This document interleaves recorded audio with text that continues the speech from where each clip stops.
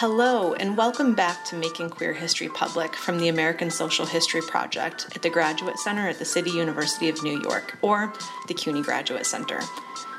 Making Queer History Public examines the efforts of queer and trans historians, archivists, activists, and educators to preserve the LGBTQ+ history and make it accessible to the public. I'm your host for today. My name is Rachel Pitkin, and I'm a PhD student in American History at the CUNY Graduate Center and a graduate fellow at the American Social History Project. In this episode, we wanted to draw attention to the work of educators who have been on the front lines of preserving queer history and topics in our classrooms, working to ensure that they secure a place in the critical public sphere of our school communities. Specifically, we'll explore the efforts of educators in New Jersey who recently fought to pass the state's first inclusive education law. In 2019, this law made it legal and mandatory to incorporate LGBTQ+ topics across content areas and to create inclusive lesson structures and classroom environments. We'll hear about the strategies they've used to raise awareness about the urgency and benefits of LGBTQ+ curriculum in the recent past, and how they've sought to mobilize allies and shape state and local educational policies. And the topic is timely, as Don't Say Gay bills and book bans are being initiated and enacted throughout the country within our curriculums and our libraries, and as our transgender friends are under attack by a wide variety of state-sponsored initiatives, and is especially close to my heart. I consider myself to be a veteran educator.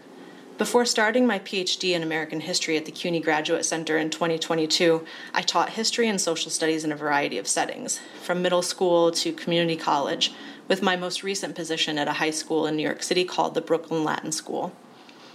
When I first listened to these interviews that you're about to hear segments of, I couldn't help but think of my former students and the countless others who benefit from the work of the types of educators and advocates that you'll hear from today. But before we go further, it's important to set some context. These interviews were conducted during the early stages of the COVID-19 pandemic in 2020. You'll hear from Kate Okeson and Dr. Lori Burns, who at the time of this interview represented the advocacy groups Make It Better for Youth and Garden State Equality. Kate, who we'll start with, is co-founder and director of Make It Better for Youth. Lori will follow, who is a member of the advisory board for Make It Better for Youth, a longtime high school principal, and manager of the state's inclusive curriculum. Here they'll start by explaining their motivations for embarking on this important work, which ranged from reflecting on the gaps in their own education to learning about the sometimes awful experiences of LGBTQ+ youth who endured bullying or the pangs of invisibility. Let's listen as they describe the emotional origins of their work. I'm an educator. I've been teaching for almost 25 years now, and I've worked with youth had a sort of early in terms of New Jersey Gay Straight Alliance in the high school in which I work. But this particular, I'll say, news cycle focus around these really burnt a hole deep through my middle. I often say that. So I went through 12 years of formal K-12 education, a bachelor's, a master's, a doctorate. So we're talking about over 20 years of formal education, 3 of which I paid for myself through universities. And the amount of lessons or materials that I had that had LGBTQIA people represented or topics represented were 0. So that's just unacceptable. It's unacceptable for public education. It's unacceptable for higher education. And I had been to a workshop at the library one weekend and ran into some other people who were sort of similarly at wit's end and ready to do something about it. And so we put together an information meeting at a local community college. And we had over 60 people who sort of self-identified as some sort of adult supporter, ally, whether they were educators or supportive services or something sort of parallel to that.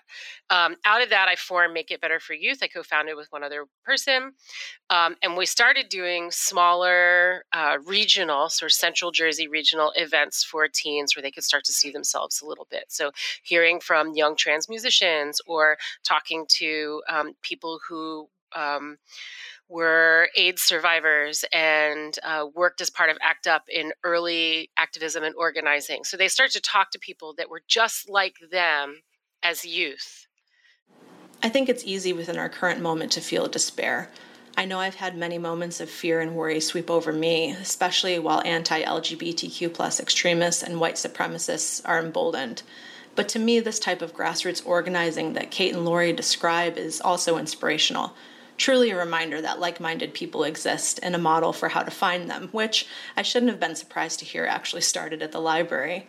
But after Kate co-founded Make It Better for Youth, the group began further connecting LGBTQ plus youth with queer and trans community members and activists. And in 2019, Make It Better for Youth joined with Garden State Equality to begin lobbying the state of New Jersey for an LGBTQ plus curriculum law. Kate recalled what happened next.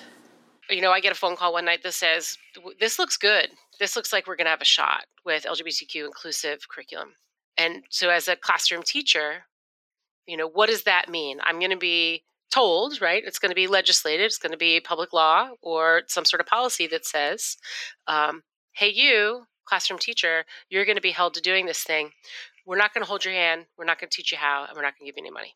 I had a one-day summit at a local school. We had about 2.5 dozen teachers that came, and we're thinking, okay, we can dovetail, we can figure this out. Let's maybe put together some guidance. I'm sure that educators in a variety of different environments can empathize with many of the moments that Kate spoke to here. First, after feeling this initial excitement, that LGBTQ plus inclusive curriculum stood the chance of passing within the New Jersey State Senate during the summer of 2019, Kate and the rest of the group dealt with the reality that legislation didn't necessarily equal resources, like curriculum, funds, and other tools that would be needed to make the inclusive curriculum mandate a success. That the group anticipated the gap in resources that would exist in the wake of the curriculum's potential passage is impressive. It gives insight into the type of collaboration in curriculum writing and design that teachers implement on a daily basis, though arguably this was a special situation that required particular expertise. So even while the bill was still in committee, Make It Better for Youth began writing curriculum and stepped up their lobbying in anticipation of the curriculum's passage. For context, Kate mentions here a person named Rebecca Brusoff. She's a 16-year-old trans activist who first gained attention after she spoke at a rally in 2017 in response to the Trump administration's rescinding of transgender guidelines for students in schools. The sign she carried said, "I'm the scary transgender student the media warned you about," and it went viral. Rebecca was also one of the many individuals who lobbied the state in support of LGBTQ plus inclusive curriculum. Let's listen to Kate again.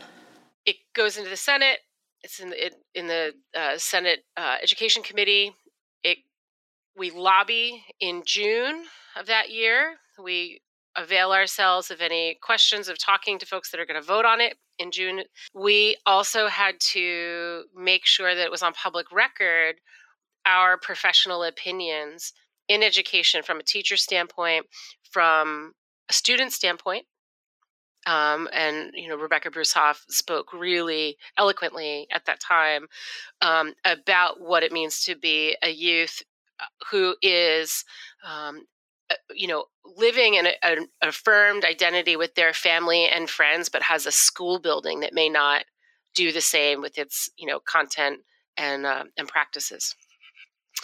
Comes out of Education Committee, signed into law. Awesome.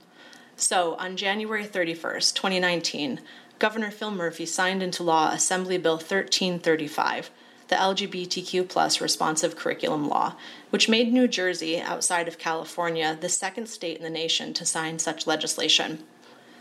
The bill mandated that middle and high schools develop inclusive curriculum that portray the social, political, and economic contributions of LGBTQ plus individuals across content areas.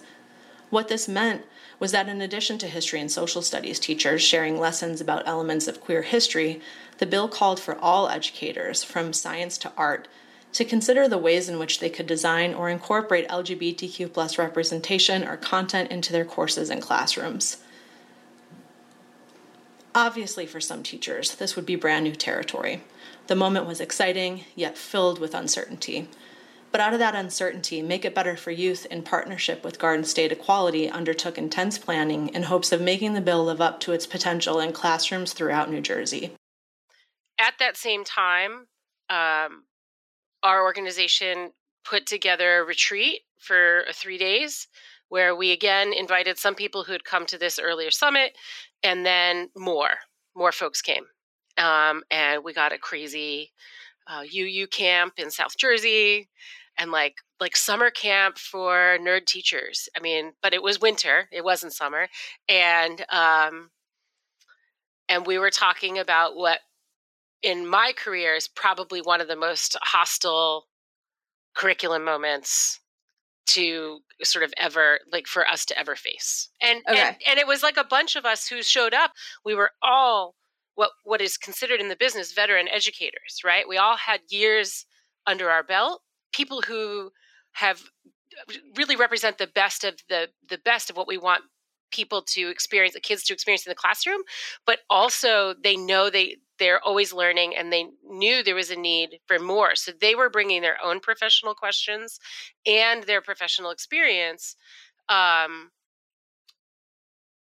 we kind of showed up and we're like, well, I guess, okay, disciplines go in this room over here, administration and cultural competencies over here. And then it was like, let's do this. What does it look like? And it was nerdy. And that's what I'm saying. Like, we were really in the thick of pedagogy. Summer camp for nerd teachers. I can almost feel the energetic buzz that Kate described here because I've been lucky enough to experience that type of energy firsthand. But most significant to me is that during this summit, these teachers expressed a seasoned educator understanding that I believe often gets overlooked in the public and in the news, when so many people have so much to say about the work teachers do and the ways that they should do it. Curriculum work of this caliber needs to be created, workshopped, and designed by experts and teachers themselves.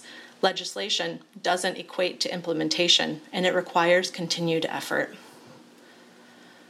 So what type of pedagogical strategies did Make It Better for Youth and Garden State Equality call for within the LGBTQ+ responsive curriculum? Well, under the curriculum guidelines, educators would develop a deep awareness of not only their classroom content, but of their messaging and delivery. And this applied to all teachers, again, not just social studies and history. It's a cross-content approach that calls for teachers to build culturally competent lessons that speak to the needs of students and educators from all backgrounds. Make It Better for Youth and Garden State Equality knew that teachers would have to be supported in learning this type of curriculum writing. One of our main groups, in our ELA group, created a lesson plan format that helps teachers, and it's scholarly, it's based in scholarly research and application, and it aids teachers in structuring a lesson. And it's so long, I admit it, you would never do it for every lesson you teach. But it is a great way to go through the process of saying, here are the points where I'm going to intentionally include a cultural competency that I haven't addressed. Here's a place where I know there's a potential misconception because I'm reflecting on the fact that I'm nervous about it in this moment. And we wanted to take those things that were affective for teachers and move them into part of their ability to focus on that and address that and intentionally move through that with teaching. Kate is very specific here and mentions something called a cultural competency. Cultural competency, or to become culturally competent, means to increase your cultural intelligence. Youth development specialist Benita Williams describes this as the ability of individuals and systems to work or respond effectively across cultures in a way that acknowledges and respects the culture of the person or organization being served. She goes on to say, culturally competent youth development workers are aware and respectful of the values, beliefs, traditions, customs, and parenting styles of the audiences being served. To become more culturally competent, one must first be aware of their own biases and tendencies, how a teacher sees their classroom or their students, and the type of language that they use. They need to be aware of their curriculums, taking stock of what the curriculum includes, but also what it excludes or what it needs. Essentially, small moments of representation are built into lessons that can generate awareness amongst all students. LGBTQ+ cultural competencies would include using appropriate and inclusive language about gender and sexual orientation. Perhaps at a grade school level, it might include the use of picture books that include families with same-sex parents, unsurprisingly, some of the same books that governors such as Ron DeSantis are seeking to ban. Of course, becoming culturally competent or intelligent is something that needs to be worked toward. It often requires practice. As we'll hear Lori discuss in just a moment, it is incredibly important for teachers who work with youth from diverse cultural backgrounds or backgrounds different from their own, and for teachers working in predominantly white environments. Not only do students need to feel heard and understood by their teachers, but their teachers need to build blocks of empathy and prepare students for diverse work in social environments. However, it doesn't stop with the teachers and students. It's administration too. Let's listen as Lori and Kate describe the network of education professionals and adults needed to support changes such as the LGBTQ+ responsive curriculum, the impact such work has for the entire school community, and another strategy incorporated into the curriculum that educators often refer to as windows and doors. We have phenomenal teachers in New Jersey. We always have. However, when you don't have an instructional leader, a principal, superintendent, director who wants an inclusive, safe, and affirming school for all students, those excellent teachers really cannot move forward or as much as they would like to. So it's important to have those leaders leading in that capacity. So we went over the cultural competencies that we would expect our leaders to have and what that would look like for inclusive lessons and materials based on the work that we were doing. Kate and I have done a lot of work together, and in many of our presentations, we've talked about the concept of windows, mirrors, and sliding glass doors by Sims Bishop, and basically saying that it's obvious that this work is really beneficial for LGBTQIA plus students, staff members, community members. However, what some people don't realize is that it's beneficial for all students because when you're learning about different types of people that exist in the world, and maybe you don't see all these types of people in your school or your community, when you are moving on to college or the workforce or whatever you choose to do in life, you'll have a well-rounded understanding of different types of people beyond yourself or your own community. Students can see themselves reflected in their schools and their lessons. They can look through a window and look into a world that might be a little bit different from their own world. And the sliding glass door, where you can then step into another world that maybe you're not that familiar with and see what it feels like to be a part of that world. And I think that's important for all students to be able to do for all different types of people and communities. I take as one of our core beliefs that this is not just about the children either. I have a 16-year-old kid. I talked to him about his friends and his experiences. I'm going to tell you, I think the kids are all right, and there's a lot more work to be done with adults in these buildings in terms of their ability to stretch and accept new narratives or that other narratives have existed along with theirs that they just haven't acknowledged. The kids are all right. I agree. A lot of the kids are more than all right when it comes to LGBTQ+ topics and topics of gender and sexuality. In the spring of last year, from March through May, hundreds of students walked out of their schools in states from Iowa and Indiana to Florida in protest of anti-LGBTQ+ rhetoric and legislation, and to speak out against efforts to censor their curriculums. I've read accounts of queer individuals and activists from the past who spent hours in libraries or with their noses in encyclopedias and newspapers, searching tirelessly for elements of queer history. They often looked for people who reminded them of themselves or just about topics that they were incredibly curious about and didn't have access to in their schools. This is part of the reason why I think inclusive curriculum initiatives supported by groups such as Make It Better for Youth and Garden State Equality are so critical, especially now while our students have access to a sea of information at their fingertips. These groups ensure that the information that our students are receiving are researched, vetted, and appropriate. And that mirrors, windows, and sliding glass doors concept that Lori mentioned earlier, well, it was first coined by the Ohio State University professor Rudin Sims Bishop. This is a concept in which teachers can essentially provide opportunities for students to step into worlds different from their own, or see themselves reflected in a curriculum or media in order to build cultural competency.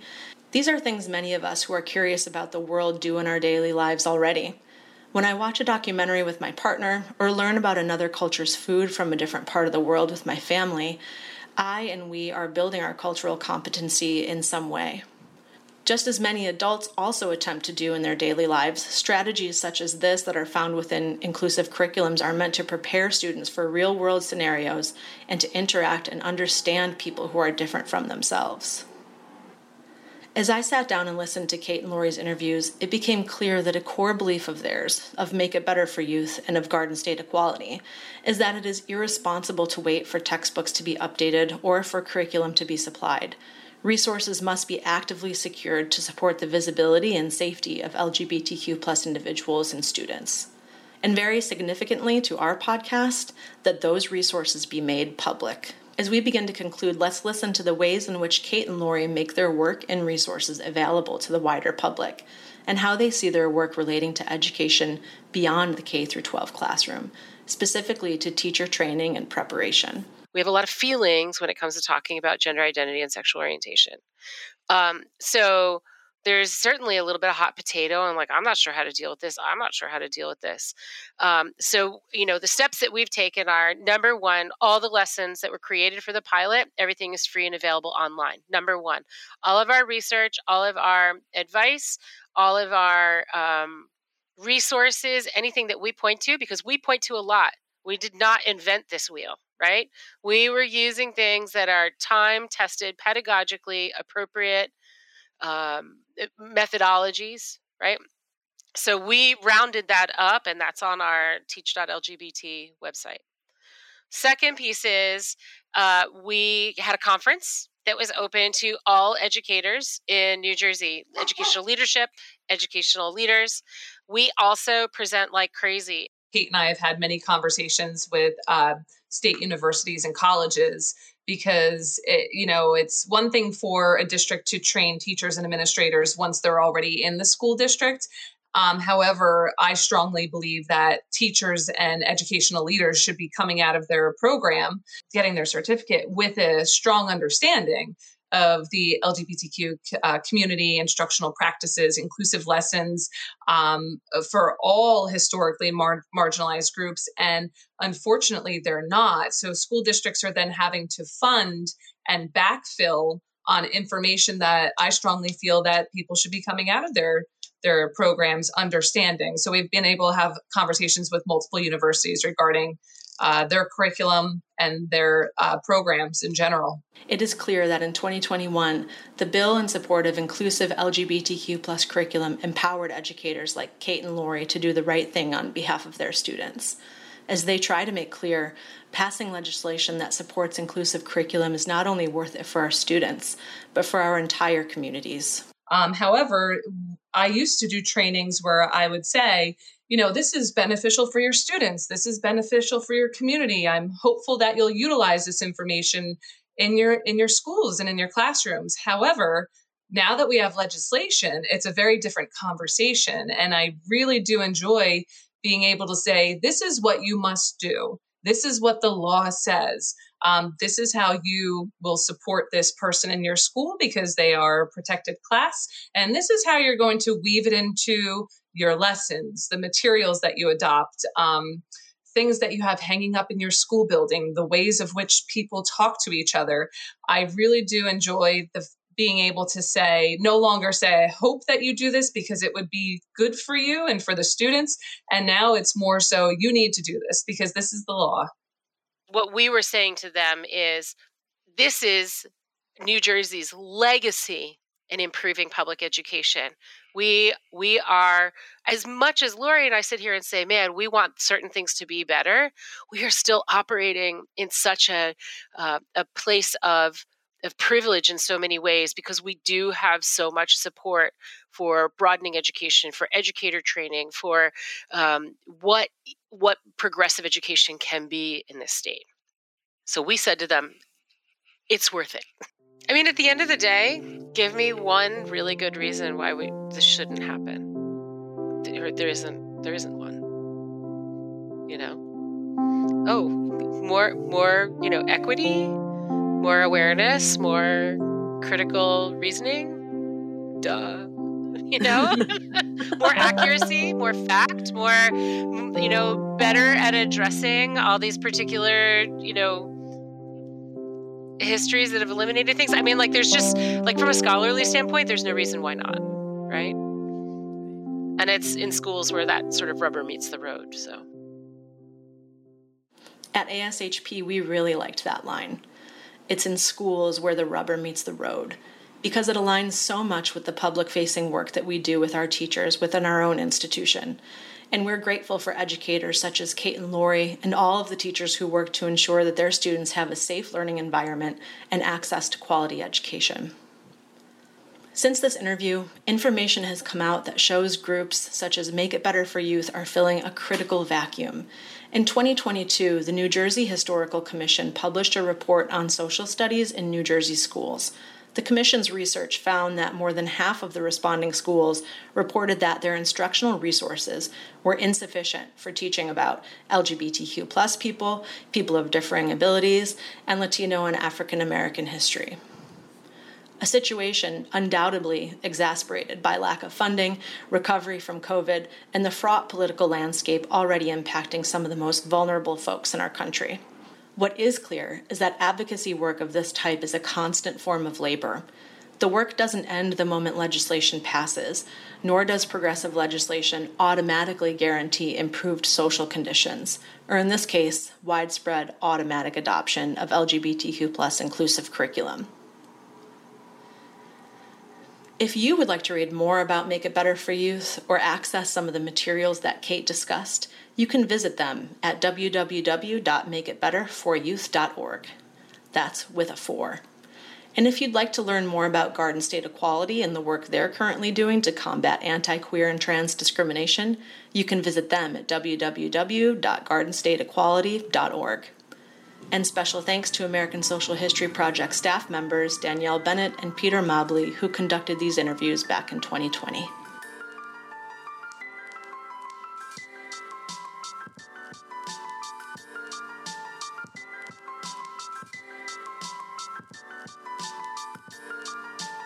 Thanks for joining us for this episode of Making Queer History Public.